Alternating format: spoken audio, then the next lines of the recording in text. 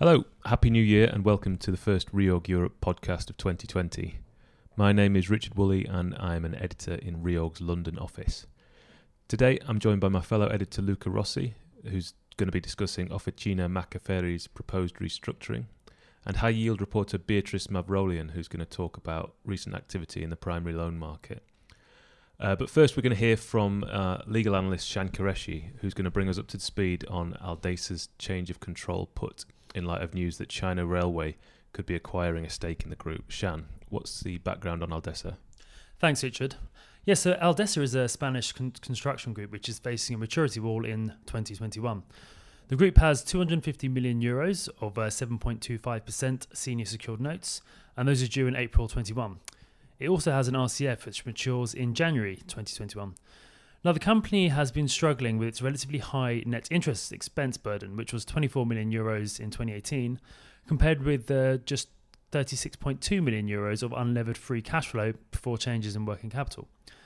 Aldesa had been assessing its refinancing options with advice from Julian Loki and Alantra, with a group of bondholders being advised by PJT Partners and Milbank. However, in a notice which was released over Christmas, the notice stated that China Railway would be acquiring a 75% stake in Aldesa in a deal which would include a 25 million euro capital increase. Okay. What effect has this announcement had on the company and its bonds? Well, the immediate effect was that the bonds jumped up. Now, they rose about 30 points from around 50 to 88 off the back of the announcement. The group's existing shareholders, members of the Fernandez-Ruiz family, stated that they remained committed to the company. For the shareholders, being left with 25% of the company represents a better option than a possible security enforcement by the 2021 note holders, who could have just left the shareholders completely out the money with no stake in the business. Investors should, however, be cautious given the numerous precedents where foreign investors have announced or indicated an intention to purchase companies, but deals have later fallen through due to an inability of the investor to raise funding or agree terms. Examples of this in recent history include Astaldi, Abengoa, and here in the UK, Thomas Cook's Chinese bidder. In short, there's still some deal risk present for Aldesa. Okay. And what about the 250 million euro bonds? What is expected to happen to those? Well, the bonds contain a relatively standard change of control protection, which is set at 101. In short, the covenant provides that if any person, other than permitted holders, become the beneficial owner, directly or indirectly, of more than 50% of the total voting power of the voting stock of the parent guarantor, which is Grupo Aldesa, a change of control will have occurred. Upon a change of control, note holders will have the right to require Aldesa, the issuer, to repurchase the notes at 101% of their aggregate principal, plus any accrued and unpaid interest and additional amounts. Now, the permitted holders for the purpose of that definition under the notes are essentially the Fernandez-Ruiz family and their investment vehicles. So if 75% of the total voting power of Grupo Aldesa becomes directly or indirectly beneficially owned by this purchasing Chinese company, then a change of control will be triggered. Is there any sort of way that the deal could be structured to get around the change of control provision? Well, the definition of change of control in the notes relies on the US Securities and Exchange Act, or SEA, for interpretation of what it actually constitutes beneficial ownership. Now, the change of control provisions can be triggered by both direct and indirect ownership. So, the structure of the purchase could be designed so that the Chinese company indirectly acquires a holding in Aldesa by instead acquiring a 75% share in one of the Fernandez-Ruiz investment vehicles. You have to remember that those investment vehicles are actually permitted holders for the purpose of the notes. However, in our view, this structuring is unlikely to be sufficient to circumvent the provisions of the SEC Act, as it would set a very dangerous precedent.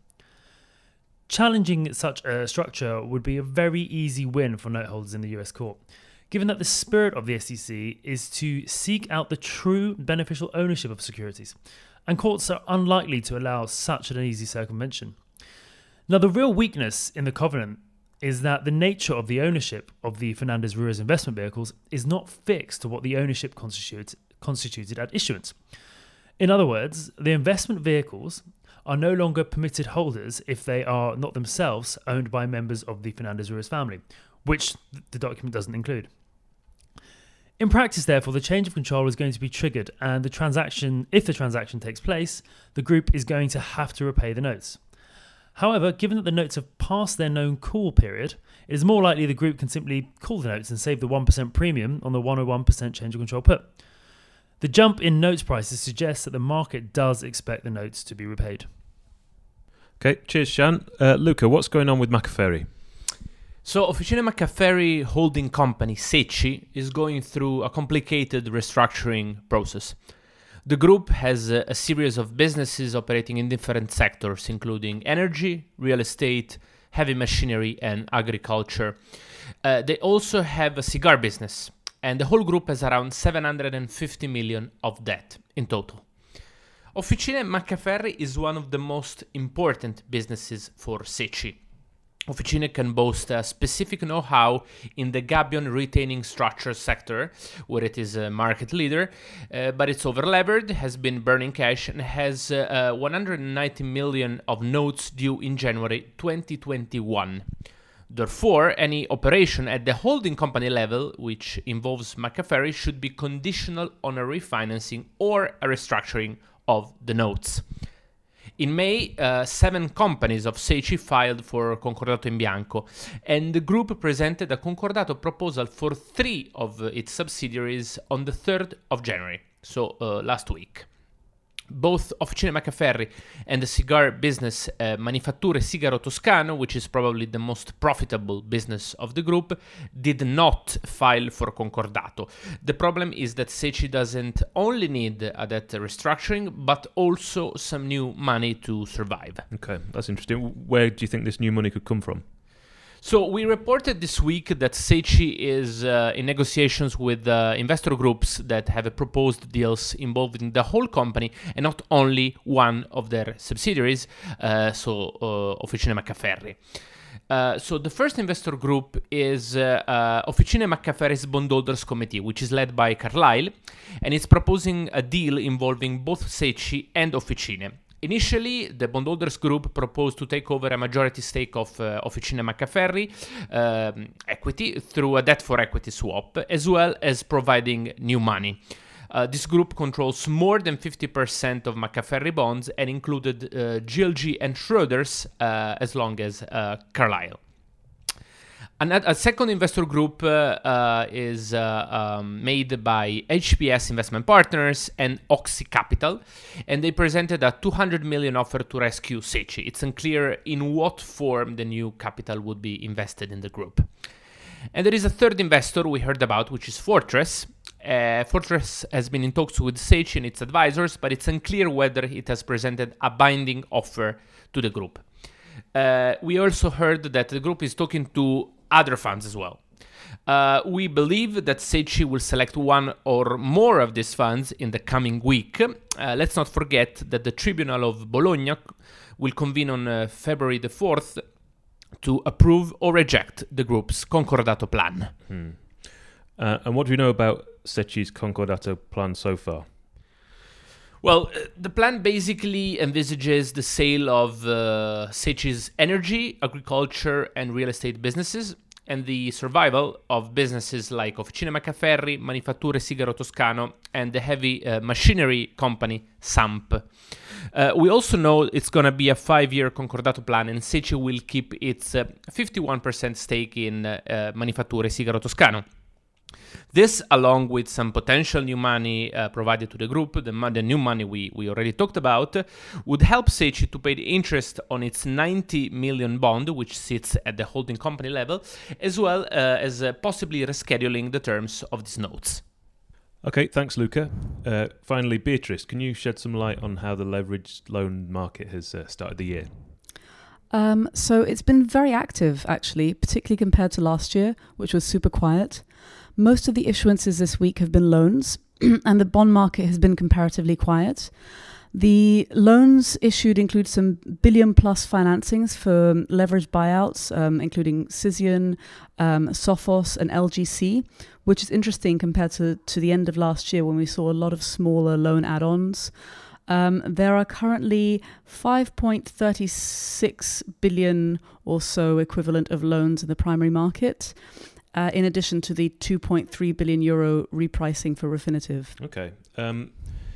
Could you maybe tell us a bit more about these leveraged buyout financings and the investors' reaction to them? Yeah, so among the LBOs is Cision, which is a PR firm and is marketing a $1 billion term loan B and a 500 million euro term loan B to finance its acquisition by an affiliate of Platinum Equity. And sources have been quite positive about this credit. The company has created technology that can track social media campaigns and can tell if a customer saw an ad on social media 2 months earlier and then bought the product also later and things like that, which understandably has a lot of value. So apparently it used to offer its more innovative products for free, and now it's able to demonstrate to its customers a tangible boost to sales as a result of using these products. Then there was Sophos, which is also an LBO financing, but that one has received a more mixed response. It's a cybersecurity firm that's marketing a $1.43 billion equivalent term loan B to back its buyout by Thoma Bravo, the US private equity group. And investors have said that Sophos basically is not as good as some other B2B cybersecurity companies and not as cash generative as some of the consumer-focused cybersecurity businesses that constantly release add-ons that everyone just buys automatically. And also the capital structure is very stretched, sources think. And the covenants seem to be very aggressive, reflecting quite a large equity ticket that Thoma Bravo is putting in. But on the positive side, people have said that the products are quite sticky in the sense that smaller companies may not have cybersecurity knowledge within their in-house IT departments. And so once a company signs up to using Sophos, it might not want to go through the hassle of switching to a different provider. Okay, and have there been any credits that the primary market's been totally negative about? Yes, they have been quite negative about Global University Systems, which is a Dutch education firm that's marketing a 980 million euro term loan to refinance part of its debt and pay a dividend to shareholders. People have said that the cash flow for this company is practically non-existent. EBITDA is also pretty much impossible to figure out because of all of the add backs. One person even noted that a lot of the elements that are characterized as non-recurring didn't convince him, like expenses on building and restructuring of campuses. Okay. And are investors expecting this level of activity to kind of continue and over what kind of time period? Yeah, so a number of people have said that they think the macro scenario is going to stabilize in the first half of the year. And that will allow deals to come to the market that may have struggled to come in 2019. At an investment bank that we spoke to, they said they expect about 10 billion euros of leveraged loans to be issued in Europe during the first quarter. So later this month, we expect to see the issuance of some loans and bonds supporting the French production company Banijay's acquisition of another production group, Endemol Shine, which is the successor to Endemol, which created Big Brother, of course. Investors also expect some debt to be issued for Pure Gym's acquisition of Fitness World. And for the equipment rental company Bowles, which is acquiring Cramo. And also there's going to be something for for Platinum Equity's acquisition of Biscuit International. And then beyond the first quarter, there will also be the now much anticipated issue of some loans to support the pub company Stonegate's acquisition of another pub company, EI Group. This deal was announced back in July, and the issuance is expected to include a leveraged loan comprising 450 million sterling equivalent in euros and 400 million sterling second lien facility. But continued activity will depend on M&A activity, of course, and people have said that it's possible that the second half of 2020 will be less active than 2019 because of fewer acquisitions. Loan issuance will also depend on the health of the CLO market, people have said, And although we have started to see some debt raised for buyouts this year, as we said before, a number of people have said they don't expect the size of massive jumbo deals that we saw in 2018 to be repeated this year. Great. Thanks everybody for coming along. You can, of course, read more about each of these situations on the Reorg website, and we'll be back with another Reorg Europe podcast in 2 weeks' time.